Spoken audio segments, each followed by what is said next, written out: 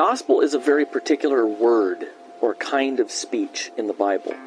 From Genesis to Revelation, the gospel is God's promise of a son who will crush the serpent's head, forgive the sins of his people, raise them from the dead, and give them everlasting life solely on the basis of his grace for the sake of Christ.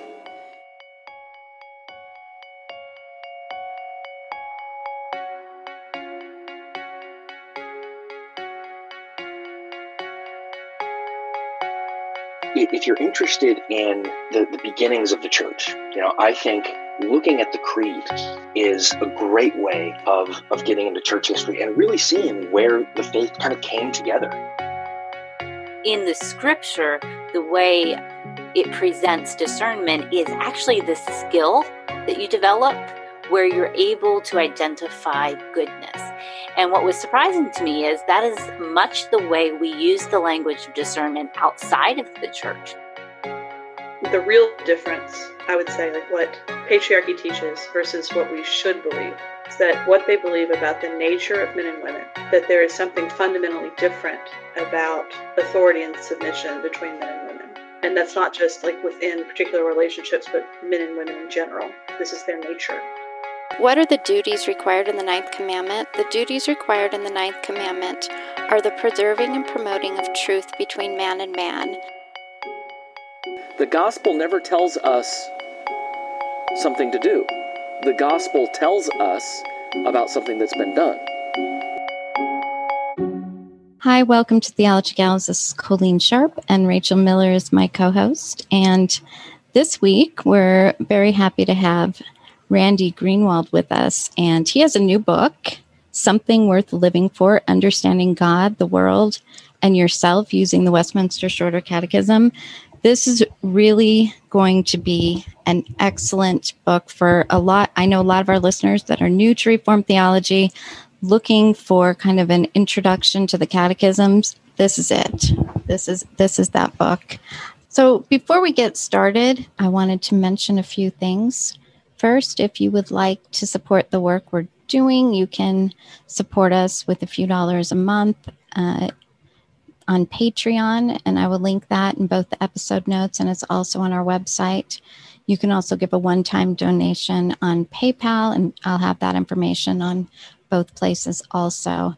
Then we do have Theology Gals merch, t-shirts, short sleeve, long sleeve, all sorts of different styles and mugs and some other products. And then also, if you haven't checked out our series of books, we have Bible reading and prayer journals, and then also scripture and catechism memory books, and sermon notes notebooks, including 2 different ones for children, for very young children, and then probably middle elementary school. So all of that will be linked on our episode notes, and you can find all those things on our website.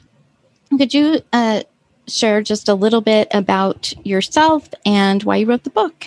Wow. Yeah, thanks. I'm just chuckling over the little bit. So let me try my best here. No, I grew up outside of Cincinnati, Ohio, went to Michigan State University, was a 7th grade English teacher for 3 years subsequent to that, after which my wife and I moved to St. Louis, Missouri, attended Covenant Seminary there, and then we were called to pastor a church in Bradenton, Florida, which is on the Florida's Gulf Coast, a beautiful area. And I pastored that church for 25 years, and then 10 years ago, I moved to Oviedo, Florida, which is outside of Orlando, and I've been a pastor here for 10 years. I am married. We have 6 children and a whole bunch of grandchildren. I think at latest count, it was 16. And so, yeah, why I wrote the book, that's the big question, because there were immediate causes, but there were general causes. The general motivations were I love the Shorter Catechism. I love how it gives complete and full explanation of the essential nature of our Christian faith, and does so in such a beautiful way. And I felt for a long time that there needed to be a more contemporary, accessible book to help people gain access to it. And But I couldn't find anybody else who would write it. I actually suggested it to a number of people. But the more immediate cause was meeting with a young man named Tarek. Tarek was a recent graduate of the University of Central Florida, which is nearby here. And he was going to be married soon. His fiance had given him a book of introductory theology. And so he and I, as we were meeting for coffee, decided, let's study it together. I'd been looking for an opportunity and a way to kind of help him understand his faith a little deeper. And so we read the first chapter and met again over coffee and both looked at each other and said, this isn't it. It just didn't connect with him or with me. And so that's when I finally decided just to sit down and write something that I think would be suitable for such a context. And that's what I did. I wanted to just quickly follow up with that. The title, Something Worth Living For. Titles are always interesting. So why did you pick that as your title? What are you trying to get across? Well, yeah, titles are often multi-layered as well, as you know. The intention is really spins off the first question and answer of the Shorter Catechism. What is the chief end of man? And by the way, I do clarify in the introduction of the book that, to a 16th century or 17th century author, man really did mean male and female. And so I want to underscore that. But what the chief end of man is to glorify God and enjoy him forever. And that's our purpose. That's a biblical purpose for why we live, why we get up in the morning. But the title itself comes from that scene in The Princess Bride where Miracle Max is assessing the condition of Wesley and determines that he's not all dead. He's only mostly dead. And he shouts at him and said, what you got that's worth living for? And, and I think that's the question that many of us, we all come up with some kind of answer for that question. And so it just seemed like an appropriate, framework upon which to build this book. The gospel in Christ, our God, is the reason we have that is worth living. That's a great answer. And of course, I love Princess Bride. So it's wonderful to have that any guest to work that into the podcast about theology. Yeah, well, it's great. Yeah. Yeah. I've told people in my church that, if you want to understand any of my illustrations, all you need to do is go watch The Princess Bride a couple of times and we'll be on the same wavelength.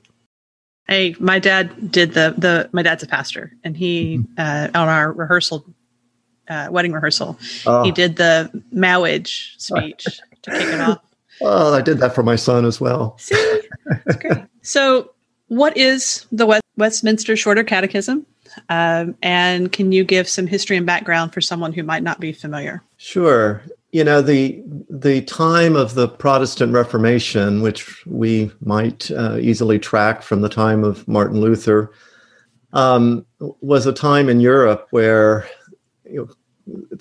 those churches that were struggling with their relationship with the church in Rome, and many of them were Christians, formed of Christians who were kicked out of the Roman Catholic Church at the time, were nevertheless trying to give definition to what the faith they shared. Scriptures speak of sound doctrine as if there's there is this faith, as Jude puts it, that has been delivered to us. And there was through for the 100 or so years following Luther, there was an attempt to give expression to what that essential nature of our Christian faith is. In England, that culminated in the early third of the 1600s with an assembly being called of pastors and scholars to try to give definition to that Christian faith that would be specifically the way the English church would understand it. the product of that assembly, which met over several years, were largely three that we use extensively today: the Westminster Confession of Faith, and then the larger catechism and a shorter catechism. Now, a catechism is simply a teaching tool. The analogy that I use in the book that came to me is we teach our children to remember the ABCs by teaching them a song. And so by that song, that those ideas are formed into their minds and heads in a simple way. Catechisms were popular as a part of the Reformation as teaching tools, where questions were proposed and answers were encouraged to be memorized, so that the person trying to understand his faith would have easily, digestible and accessible ways of expressing that. So as I already alluded to, the first question is, what is the chief end of man? And the answer is, man's chief end is to glorify God and to enjoy him forever. And so extending through 107 questions and answers like that, the Catechism addresses what we are to believe concerning God, what our essential theological convictions are, and what kinds of responsibilities flow out of that, what duty God requires of us. Particularly, it gives an exposition of the Ten Commandments and the Lord's Prayer, and both of which are extremely helpful as we try to navigate living a life, no matter what age it is. So this document, produced in the 1640s, has been preserved largely in Reformed and Presbyterian churches in Scotland and then into the United States. But I think its beauty is that it really is more of a general statement of our historic Christian faith. And in that way, it's something I think that is useful for any Christian, whether he or she considers himself Reformed or not. One thing I really appreciated about the book and why I think it'll be helpful to many is just very practical. And I think sometimes people don't realize how practical it is to our everyday lives. And, I remember when I was kind of newly learning Reformed theology, and I'd kind of embraced Calvinism, but then I started listening to the White Horse Inn, ended up at a RPCNA, and I hear about this catechism. Of course, I'm 21 years old at this point. I'm thinking, isn't that Catholic?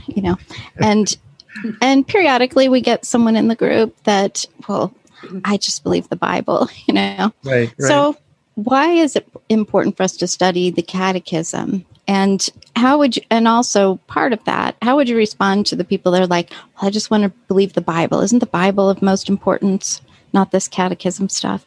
Yeah. There's a couple of answers to that. I think my preferred answer is to say that every one of us needs teachers.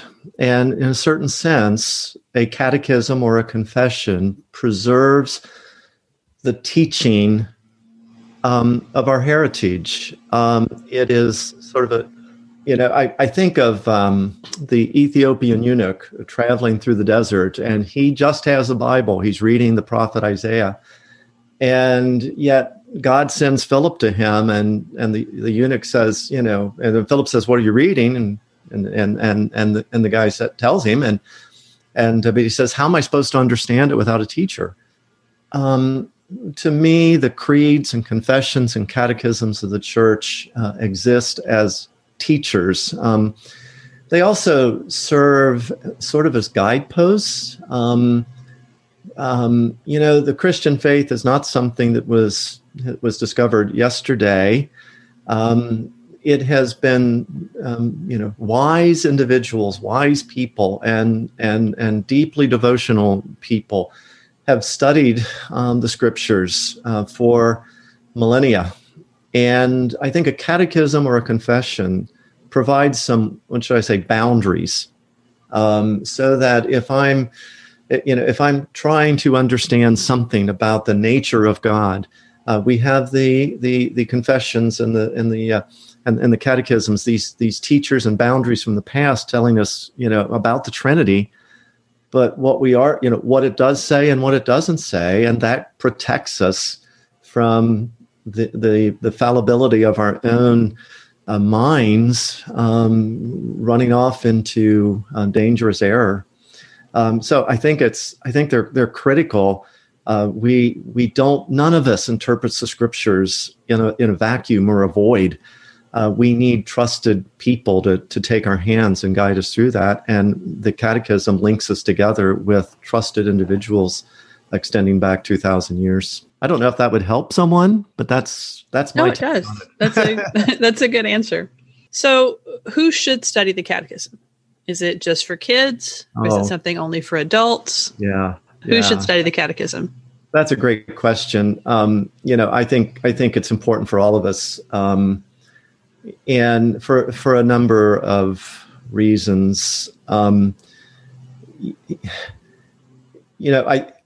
been a pastor for 35 years, but it's important for me to come back to these truths and revisit them in their basic and essential formulation, just to be renewed in my understanding of the gospel. That's my other reflection on this shorter catechism is it's a document of theology, but it unfolds the gospel for us. It unfolds what Christ has done and how we respond to that. It unfolds how we are brought into his family and how we are sustained there. My wife and I right now are working through going back and trying to refresh our understanding of it, just for that reason. At the same time, I think it's good for children. Many parents find value in using the Catechism to guide how they instruct their children. It's so easy for us to, if we want to teach our children the truths of our faith. And yet, where do we start, and where do we draw the line? Where do we get carried away? The Catechism provides that framework of how we might instruct our children, I think it's a useful tool for those who are just beginning to investigate not just Reformed theology but the Christian faith itself. As I've thought about it, especially today, if we were to invite somebody to have faith in Jesus, well, who is Jesus? Who is God? I think we need something more to help them really understand the commitments, we're asking them to make, and the provisions and the promises that we are claiming to be true. I think walking somebody through the Catechism who may not yet be a believer would be a wonderful way of letting them know the comprehensive nature of the faith that they're being asked to embrace. I think it's a tremendous tool for that original context in which I found myself sitting across a table at a Starbucks with a young man that wants to know more about what he believes and how to give expression to it. If he hadn't moved away, we would have done so. I think it's, and I just think it's broadly applicable, because we all need that centering and that grounding and often that renewal. We lose our way. We get, led away by the latest internet controversy. And so we pour all our time into studying one aspect of theology because it makes us sound sharper on the internet, or, we can make sure we get arguments right. And I think the Catechism helps broaden that out. It's this broad lake of essential truth that we can just kind of sink down in and be embraced by. Well, one thing I thought about a lot as I read through your book is who this would be a useful book for. I was thinking of even, parents going through the Catechism with their teenagers. You go through it as a family, you go through it on your own even. But I want to know from you how your book is meant to be used. primarily it's meant to be used in that mentoring kind of setting in my brain, okay? Often some of the sections I would write, the way I could write them is to envision myself writing to someone a letter, and someone who has questions about this particular topic, whatever it happened to be at the time. I could see it being used helpfully, if just assigning, meeting with somebody and each, two people read the same section and they sit down and discuss the questions and whatever application might flow from it, just as a part of that relationship. So I see it primarily being used in that kind of setting, but I could also see it being very fruitful for somebody just using it devotionally. I've tried to make it so it is accessible. It's not overwhelming. Part of it was a challenge to try to keep each entry under 500 words. I failed 69 out of 70 times.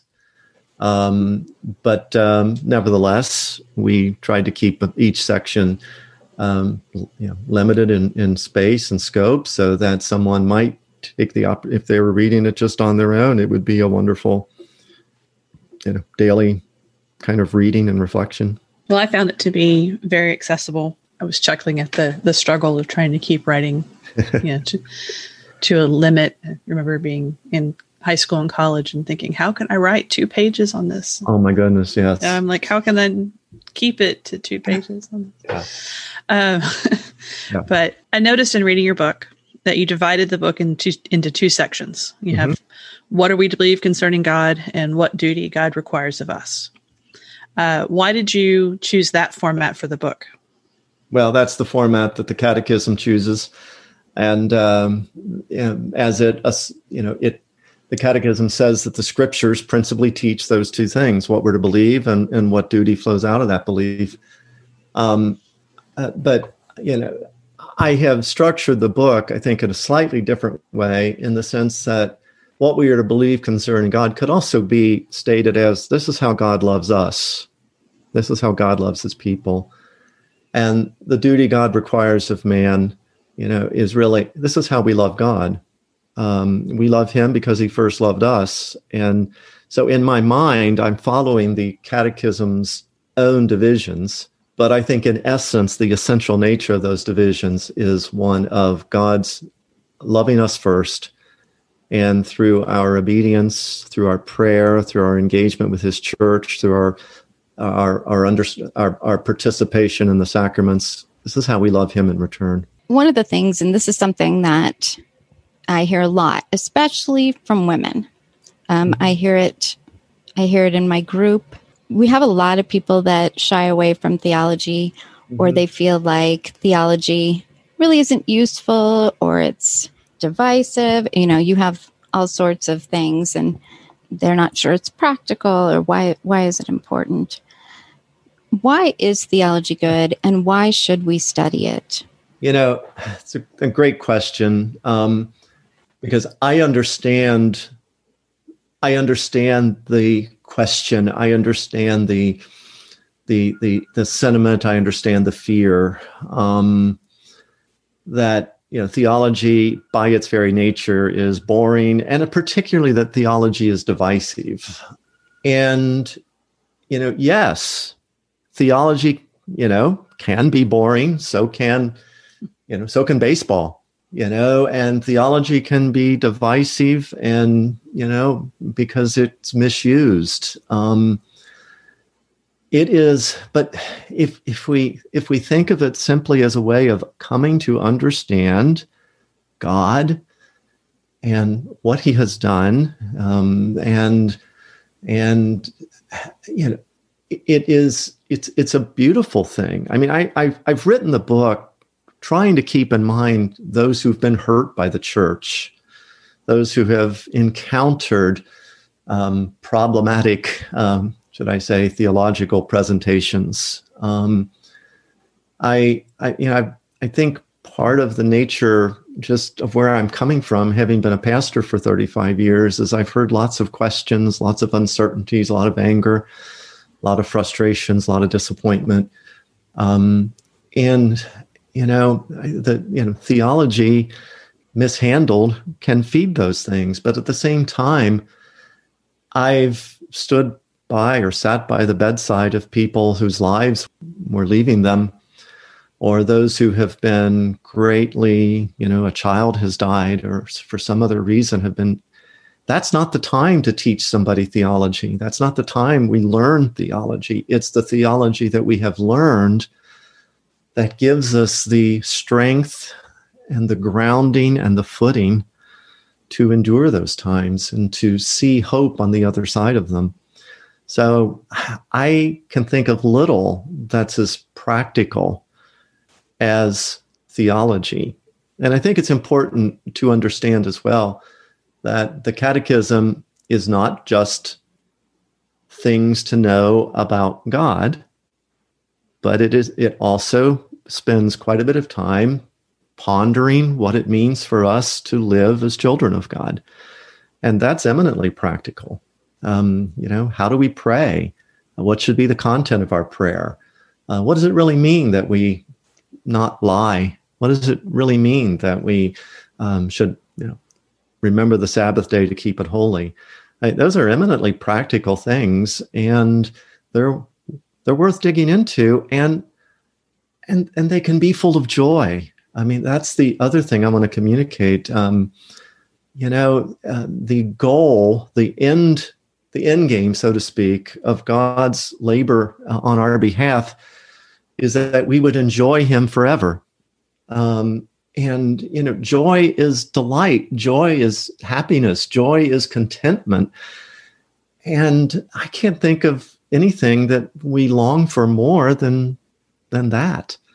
So, yeah, I think it's a rich feast. And again, I can hear people responding, thinking, yeah, it's a rich feast for you because you're a preacher with a theological degree. And I get that. But honestly, I don't see myself as a theologian. I see myself as a Christian hungering after God and finding these truths as they are articulated and expressed, satisfying that hunger. So again, I don't know if that's helpful, but that is I think it's eminently practical.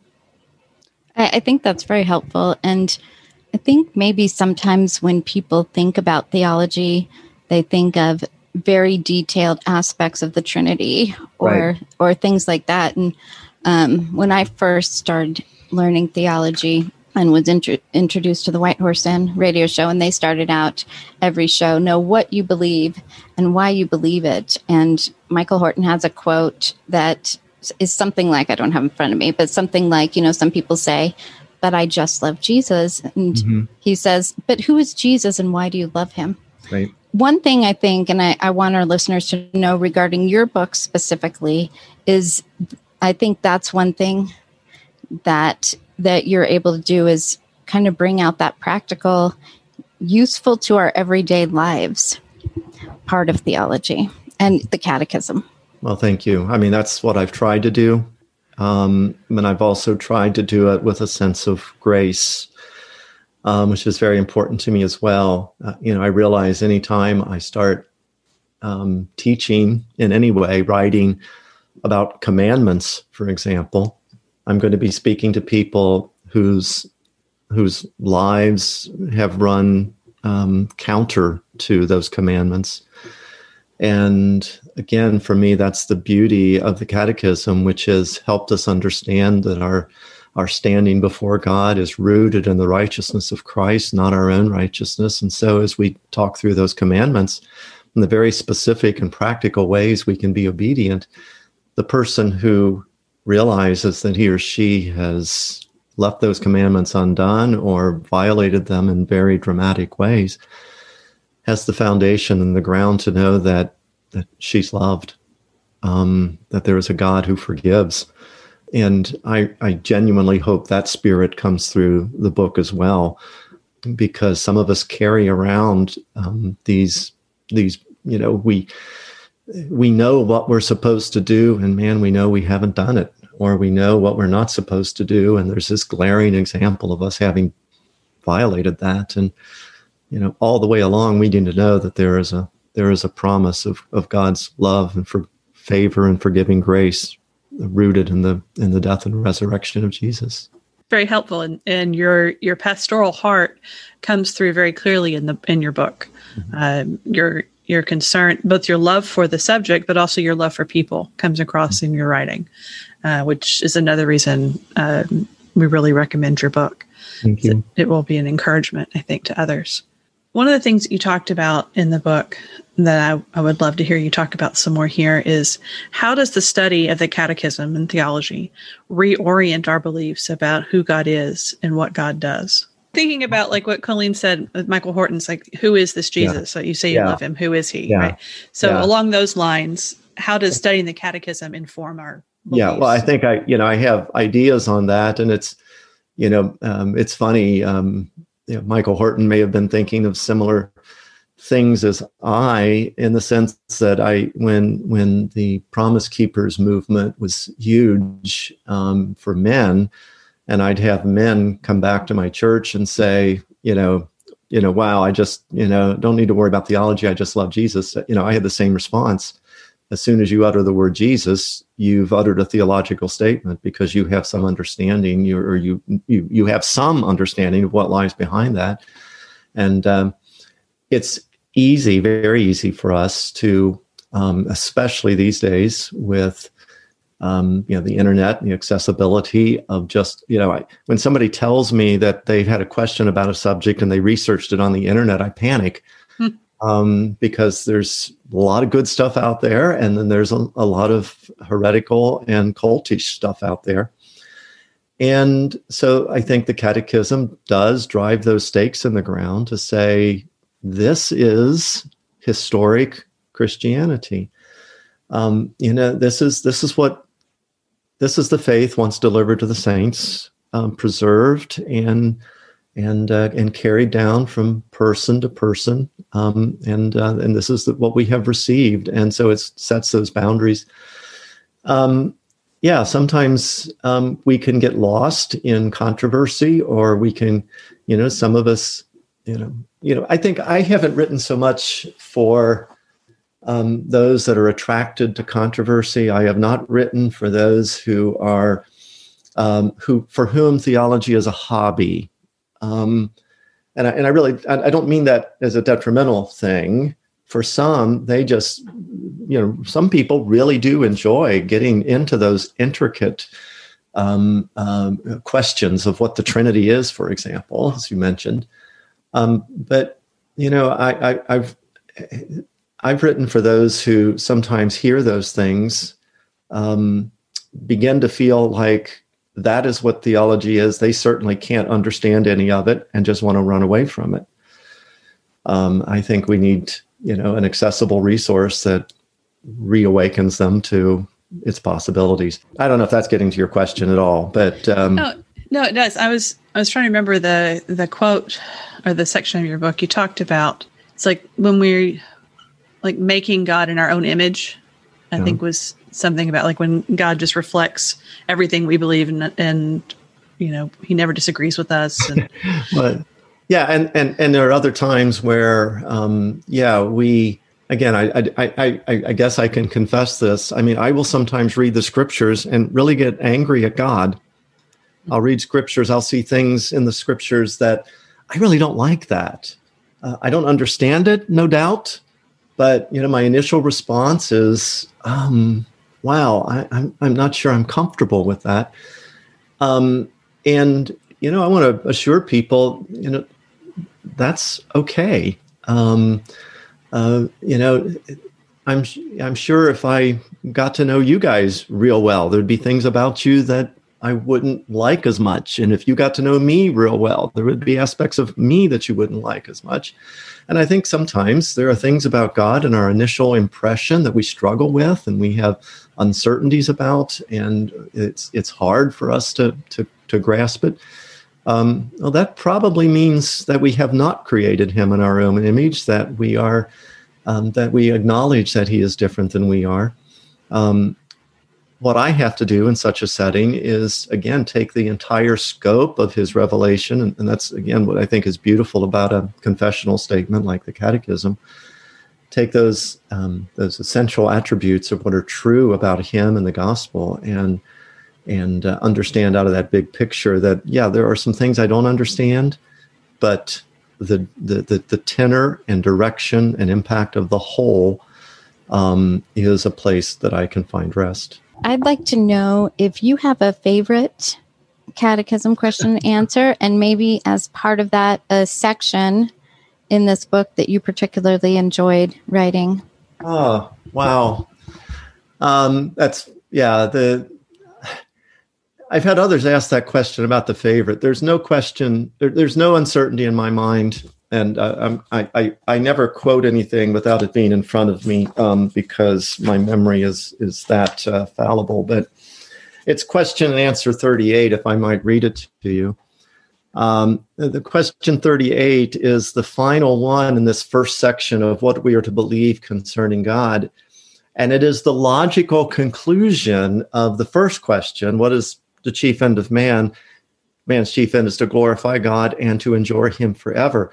And that outlines the trajectory of our lives. And so the question is, what benefits do believers receive from Christ at the resurrection? And here the Catechism is talking about the end of time, the resurrection of the body that we see articulated and developed so clearly in 1 Corinthians 15. So, after we have died, and at the end of time, when Christ returns and the dead are raised in him, here's what it says. In the resurrection, believers being raised up in glory shall be openly acknowledged and acquitted in the day of judgment. Okay, first of all, that's a declaration of you're innocent. All that guilt we feel, Christ took it. It's gone. Ours is the righteousness of Christ. So we're openly acknowledged and acquitted in the day of judgment. All the worries taken away and made perfectly blessed in the full enjoying of God to all eternity. And it's that phraseology of enjoying God for all eternity. To me, that is the most beautiful terminus for any life that's worth living, is that we will be at some point in time brought into the eternal presence of God. And there, everything we have longed for, everything we've hoped for, everything that we have desired will be completely and fully experienced for all eternity. So I think there was a second part of your question. So anyway, that's my favorite because it defines for me where this is all going. And I think it's particularly necessary in time of pandemic and other such things that are going on. God is in control, and this is where it ends. What did I enjoy, writing? I love, that's hard to say because I wrote this over a couple of years. And so, I particularly, the very last chapter on prayer, as the Catechism invites us to explore the depth and significance of the Lord's Prayer, just to think about the privilege that prayer is and just what it means. That was fruitful for me. And, my fear as an unconfident writer is that people will give up on me about page 20 and they'll never get to that section. So if somebody picks it up and is tempted to give up at page 20, go read the section on prayer, at least get that out of it. But I also felt very good about the section on the resurrection, because I think there are lots of books out there that defend the resurrection, prove the resurrection, try to give the historic grounding for the resurrection, and all of those are extremely important and very valuable. I tried to look at what is the significance of knowing the resurrection to an individual believer, and as I pondered that, I just realized the resurrection is that historic event on which we really rest so much of our faith. Paul says, if Christ is still in the grave, then our faith is futile. And so that gave me the opportunity to acknowledge that many Christians struggle with doubt. I'm sure a lot of your listeners struggle with doubt. Is this really true? Does God really exist? Is what Jesus says really believable? So the section on the resurrection gave me an opportunity to say, this is where those questions ultimately drive us. So I enjoyed that part. And that's one thing I was thinking about, that there's a lot of comfort in going through the shorter catechism. And I think this is just very helpful. I wanted to mention, because I neglected to mention in the beginning, that this book is released on November 6th. And I online had checked several different places where you order books, Amazon and some others, and they do have it available for pre-order. Pre-order is always great because then you kind of get those first copies. A lot of times they send it so you get it on the release date. So I'm going to link where you can buy it in the episode notes.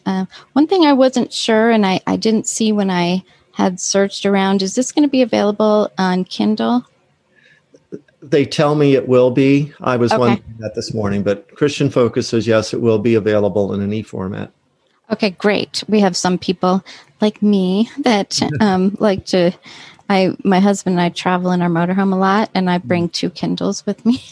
So I have hundreds of books at my fingertips.